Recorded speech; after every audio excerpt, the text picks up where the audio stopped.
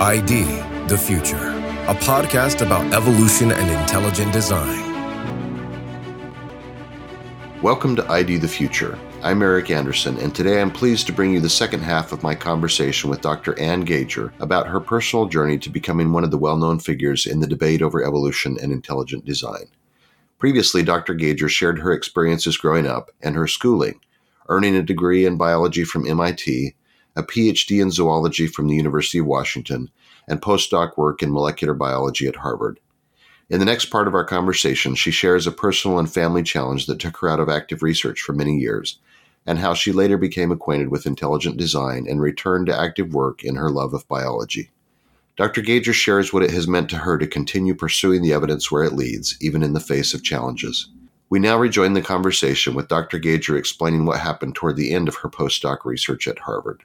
At the end of the postdoc phase, which was 1992, I discovered that my eldest, my daughter, was developmentally delayed. Oh, okay. She was significantly delayed, and we now know she has a form of autism. So I decided I needed to stay home with the kids, take care of them. They were my priority. So I said goodbye to science yet again. Wow. Having done it after MIT, and now I'm doing it after my postdoc. So are you back in Seattle at this point, or where are you living at the time? We were in Boston, Harvard. Okay. My husband took a job in New Hampshire, and then when that ended, he got a job in Seattle. So we came back. Right.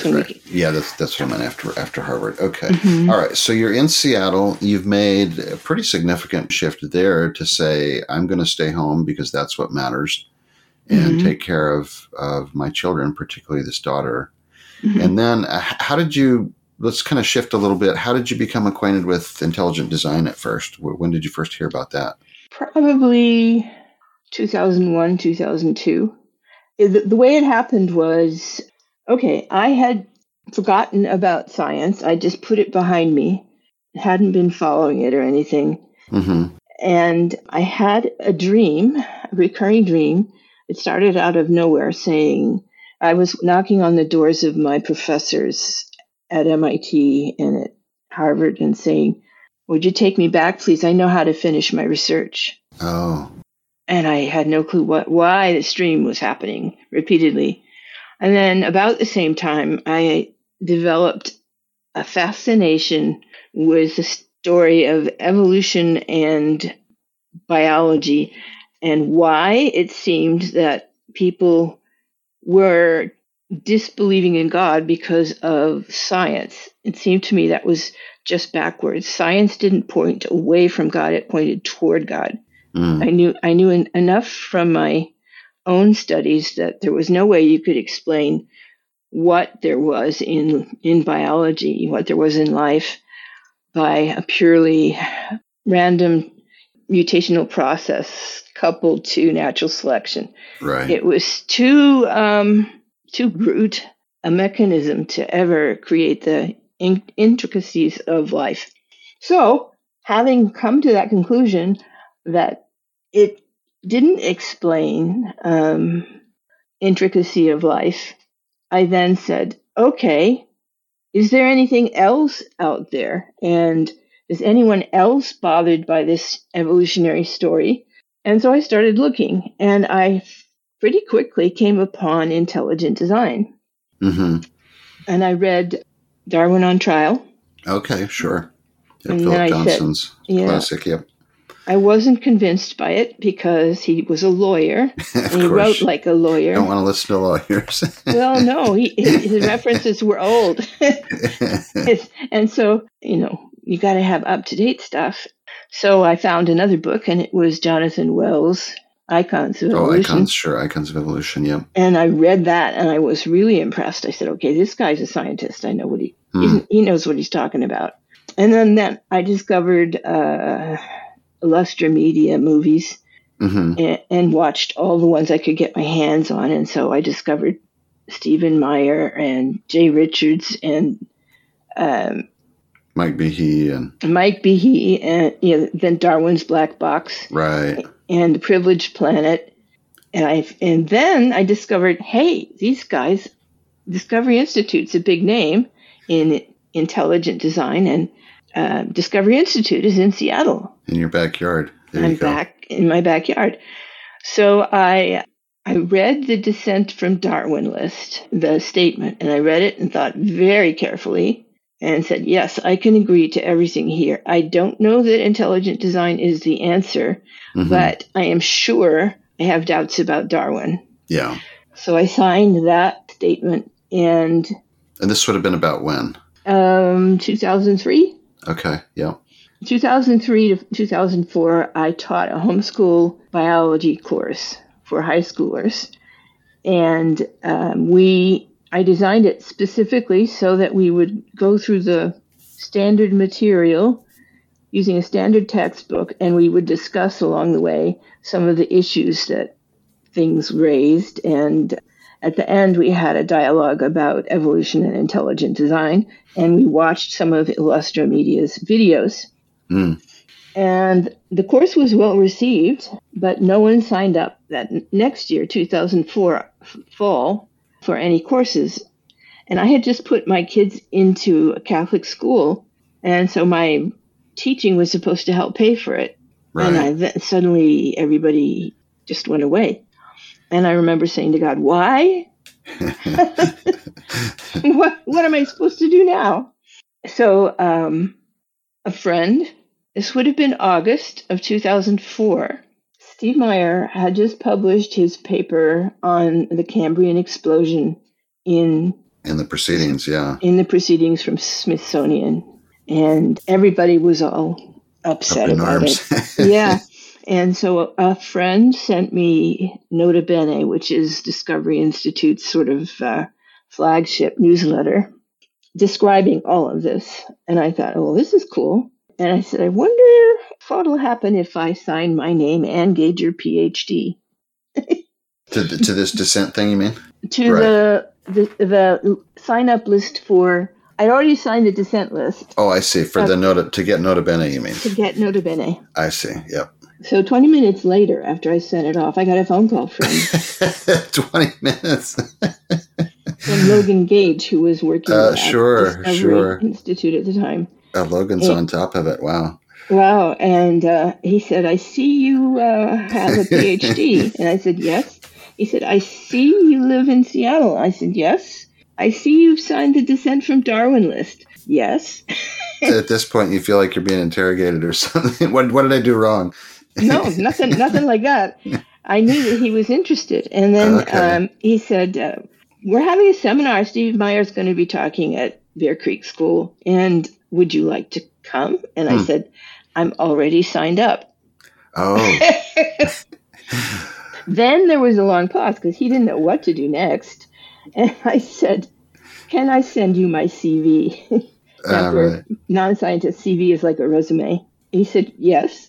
So I worked on it for, an hour or so to bring it up to date. And I sent it off. And 20 minutes later, another phone call. Oh, wow. And he said, can you come talk to Steve Meyer? So 2 weeks later, I was at the Discovery Institute in a conference room, and in walked Jay Richards. Oh, yeah, sure. In walked, I'm blanking, Icons of Evolution. Jonathan, yeah, sure. Jonathan Wells. And then in walked Steve Meyer, and there may have been yet another there. All the folks you knew from the I was really kind of awed by it.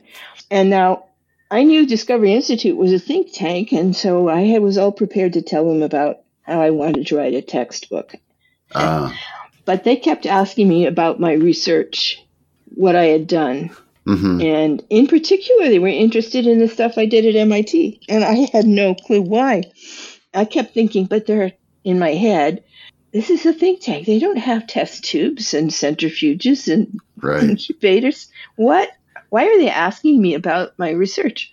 Well, after the interview was over, I went home, and a few days later, I got a phone call from Doug Axe. Right.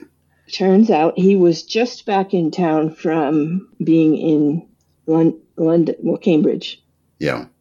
And he was going to be starting a lab. And they were just beginning the process, and I popped up out of the woodwork. So he offered me a job doing research after all this time.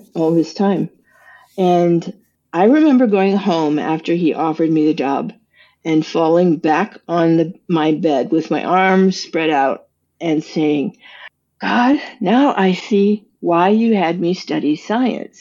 I had no idea. You are amazing. You bounced me from hither to yon and ended up in Seattle, and then I decided to sign up for the Nota Bene, and it's just truly amazing. Yeah, just everything coming full circle. And I mean, what a remarkable, sentiment that must have been. I mean, I'm just amazed just hearing about it, but you must have just been completely overwhelmed by thinking back about everything you'd been through and coming to this point. I was already 50. And I remember thinking, how people take stock of their lives at 40 or 50. And I was thinking back over all the stuff that had happened in my life. Yeah. And I said, I can understand this and that and the other and why that happened and this. But why did you have me go to all those expensive schools and study science for me to stay home as a homeschooling mother? Well, and if you'll allow me, I mean, I don't want to necessarily get too gender specific here, but if you'll allow me, Anne, I think you've been a big inspiration to women who are coming up through the ranks, as well as those who are, have raised their children and are thinking of going back to work in science, because that's been something that you've done. Can you speak to that just a little bit? I know you don't view yourself necessarily as a hero in this regard, but I think a lot of women do. You've been a great inspiration to people in the intelligent design community in that regard. Well, I didn't plan it. I didn't, set my sights on, I'm going to overthrow evolution. Yeah. My experience has been always that somehow being a woman makes you second class. That your input is not as readily accepted. And quite frequently, I've seen it happen that I make a suggestion in a room full of people brainstorming, and nobody pays attention to me. But 5 minutes later, a guy will say the exact same thing, and everybody will say, "That's brilliant."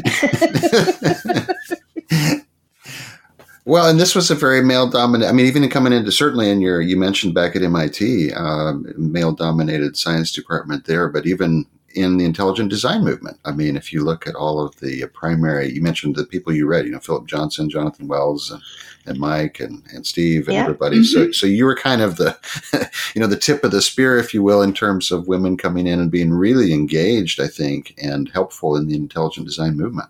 I deliberately tried to foster young women who came to the summer seminar. I wanted to encourage them that it is something that can be done, but also to let them know that they're going to face difficulties that men don't face, particularly having a family. Yeah.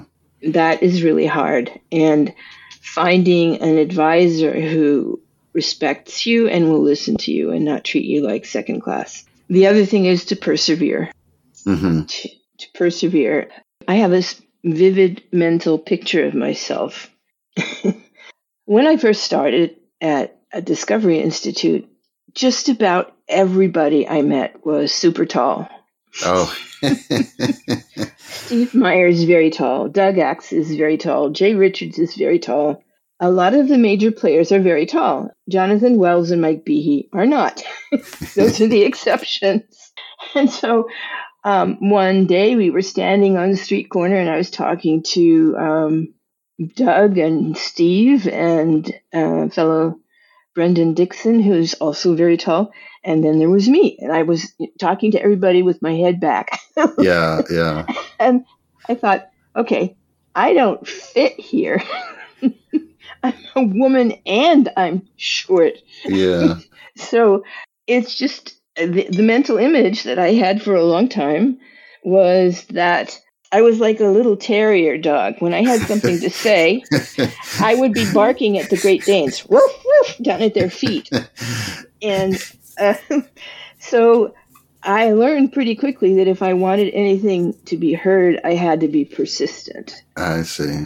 Interesting. Well, you've certainly been successful in that. I think that your contributions have been so tremendous. And I know that I didn't want to mention any particular names, but I know there are some young women who are coming up through the ranks that you've mentored and who are in their own right now starting to make some significant contributions. So that's been a big deal. Yep. It's a great thing. On more than one occasion at the summer seminar, I will end by saying, all right, I want someone here to replace me. Because I'm not going to be around forever. We need women in the intelligent design movement. Women have something to offer that's distinct from what men offer. And it's still good science, but the way of approaching it can be different. And the way of working in collaboration is different. So women can contribute in unique ways that may not be as common among men. I have more than once at the engineering group say, hey guys, biology is not made up of nuts and screws and little metal motors. You have to understand it's a different thing. It works like engineered structure in its outcome, but it's not made up of the same things. A molecular motor may function to do a job like a engineered motor would, but the way it's put together is distinct. You have to know the details of how it actually looks and how it actually works. And in fact, I would say, from my knowledge of the ATP ACE rotary motor and the flagellar motor, that the fact that it works the way it does is even more amazing than if we designed it the way we thought it should be designed. Yeah. And that continues to be. It's a truly amazing, wonderful, miraculous thing to see. Yeah, definitely. So, Anne, if you're willing to talk about it, have you had any experiences when you've been challenged or even attacked personally or professionally in your career due to your support of intelligent design? Oh, yeah. My first public speaking engagement after the movie Metamorphosis was made. Paul Nelson and I were going on a tour speaking at a number of different places about the movie. And my very first talk in public was to be at the Natural Science Museum at, I think, the University of Arizona. I'm not positive on that. And there were two things I was afraid of. I was very scared. I was afraid someone was going to stand up and shoot me. The other thing I was afraid of was that there would be an entomologist in the audience who would challenge me. Now, an entomologist is someone who studies insects in particular.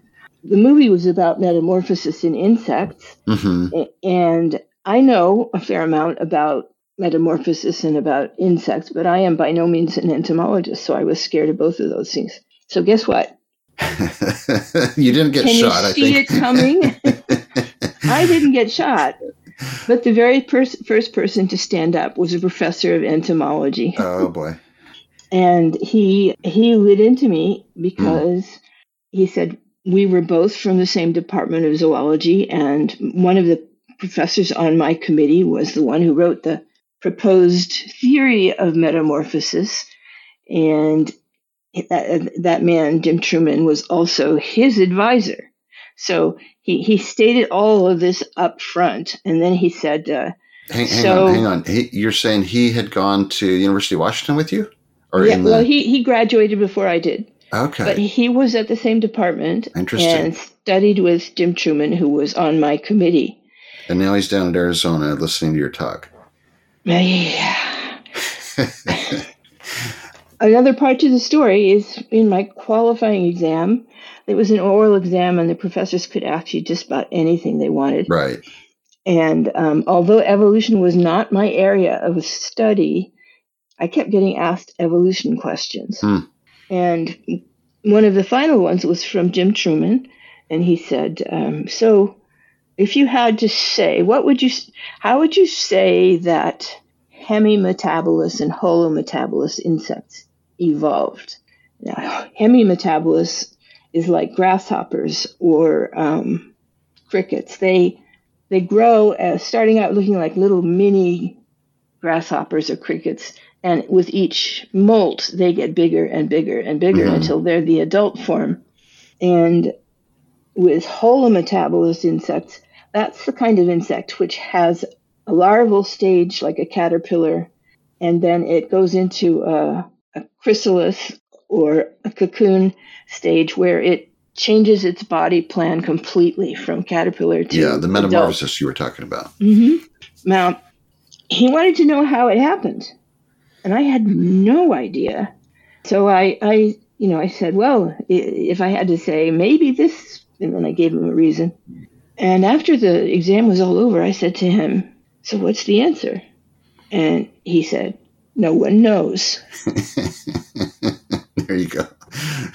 That's great. All right. So fast forward to Arizona. You're giving this talk. This fellow who had been at the same department stands up. And what happened next? He said, do you know about the theory of metamorphosis that Jim Truman wrote? I said, yes, I do. First slide.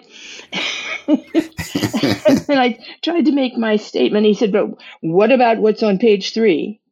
Now, I don't know about you, but if someone asked you a question like that in the middle of a talk, I had no clue what he was talking about. Yeah. And finally, he just kept battering me with it, never got specific. And so he said, okay, and he sat down. Next guy up, he said, you're a liar and a fraud. Wow. Huh. And it was because of something that happened at a conference that Discovery Institute sponsored, where I presented my research, and Doug Axe asked me to go over an interesting result that I had found a mutation in bacteria that could allow them to grow in very, very, very low concentrations of BioF. And it's sort of, the details don't matter. The thing that matters is that I had seen something happen that wasn't supposed to happen, that it disproved my research, so to speak. It didn't, actually, because the reason it did what it did is because bacteria are really good at scavenging BioF from the media because it is so important. And you only need like 3 or 4 molecules of BioF to get the job done. And so what was happening was that cells were scavenging BioF from the bacteria that died. Oh, right, yeah. So we proved that by putting down a compound that binds very strongly to BioF and makes it inaccessible to the bacteria on the plates, and then suddenly they couldn't grow at all. Right. So that was a story I told when the guy challenged me at the meeting, the Wistar meeting we went to. And then the professor from the Wistar meeting, I won't say his name, but he violated an agreement he had made for confidentiality. And he posted the story of his experience at the Wistar meeting. And he, frankly, made things up. Either that, or I have to say he didn't understand a thing that was going on. He misrepresented what Doug did, and then he misrepresented what I did. And in particular, he emphasized I had found a mutant that worked, and I didn't report it. So this guy at this meeting in Arizona says, "You're a fraud. You're a liar. Wow. You haven't reported this mutant." And so I stood up and told the whole story again, and he wouldn't back down. He just, finally, I think Paul said, or I said, you really need to sit down because other people have other questions to ask. Yeah. And he did. The evening was very uncomfortable because nobody wanted to accept anything we said. And but when it was over, people came crowding around with more questions, and we were off the stage and down by the seats talking, and this circle of people formed around us.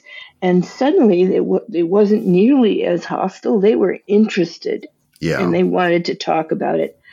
And we talked, I don't know how long, and finally the facilities So we're closing up. said, we're closing, you need to get outside. So we went out and stood on the porch and talked for more. Oh, and wow. people were just really interested. And some of them, one of them said to me, I've been an atheist in this place for a long time, and I have to say, it's really uncomfortable being an atheist because people are always saying to you, you're going to burn, go to hell. And I said, I don't know what's going to happen to you. And I think that there might be more faith in your heart than you know. And everybody's on a journey, a learning curve. And the fact that you're here and talking to us means that you still have questions. I love it. That's great. That's great. Well, that's quite a contrast between the way the Q&A started out to the discussions that spilled out onto the sidewalk after. So that's awesome. Mm-hmm. I agree. It made the difference, all the difference. If I had to go home after the question and answer period, I would have been pretty much in despair. Right. Well, that's awesome. Well, thanks for sharing that experience. I know can be challenges, certainly, and you've been out there in front and kind of taking some of the brunt of that, so we appreciate it. Well, Ann, as we get toward the top of the hour here, let me ask you just a couple of additional sort of takeaway questions. So first of all, in the face of lots of challenges that you've experienced, both by bouncing around as you describe it, but also some of the challenges of being in a male-dominated field here, why have you kept at it? Why does it matter to you that you continue to voice your views on design in the world? Well, like I said, I'm a little persistent terrier barking at the few giants. And I want people to know that beauty is real, truth is real, goodness is real, and the design of the world is real. And that to throw away God, to say he's unnecessary, is completely wrong. It's not what the evidence shows. So I want people to see what the evidence shows and see for themselves. Yeah. Well said. At the end of seminars, sometimes women will come up to me and say, my husband is an atheist. And I'll say, okay, is he an engineer or a scientist? And they'll almost invariably say, yes. And I'll say, how much does he get out into nature? Yeah. And they'll usually say, oh, never. So I say, take him to someplace beautiful and just let him look. I like that. It may not work for everybody. Not everybody's sensitive to it. But if you just open your eyes and read about things, discover the remarkable things that animals do and the way that the ecosystem functions, and it just goes on and on. Yeah. Well, that kind of brings me to my last question, Ann. I was going to ask you, if you don't mind sharing, if you had to pick one primary aspect of the natural world that really brings home the evidence for design to you, what would that be? And maybe you could pick, if you want, one intellectual aspect and one more sort of spiritual aspect, if you want. Okay, beauty in the world. The fact that there are any beautiful things at all. Randomness, there's no selective advantage to being a beautiful tree as opposed to a ugly tree. And the same with flowers. Flowers have these amazing colors, and a lot of the creatures in the world don't see color. Right. Coral reefs, the fish that swim around the coral reefs are amazingly colored. They have vibrant, almost electric colors, infinite number of different patterns. And people go down there because it's so beautiful and they take pictures. But to see the colors, you have to bring light. These fish swim around in near darkness and their colors don't show. So the colors are there, but only when we look and bring the things necessary to see them. Why would they be beautiful? Why would they have those colors if we're the only ones that can see them? Isn't that interesting? Now, it may be there are elements to their colors that some fish can see or not see, Maybe it's a disguise for predators. I don't know. But on top of whatever the functional reason might be, it's just plain beautiful. Yeah. Yeah, that's great. I love that.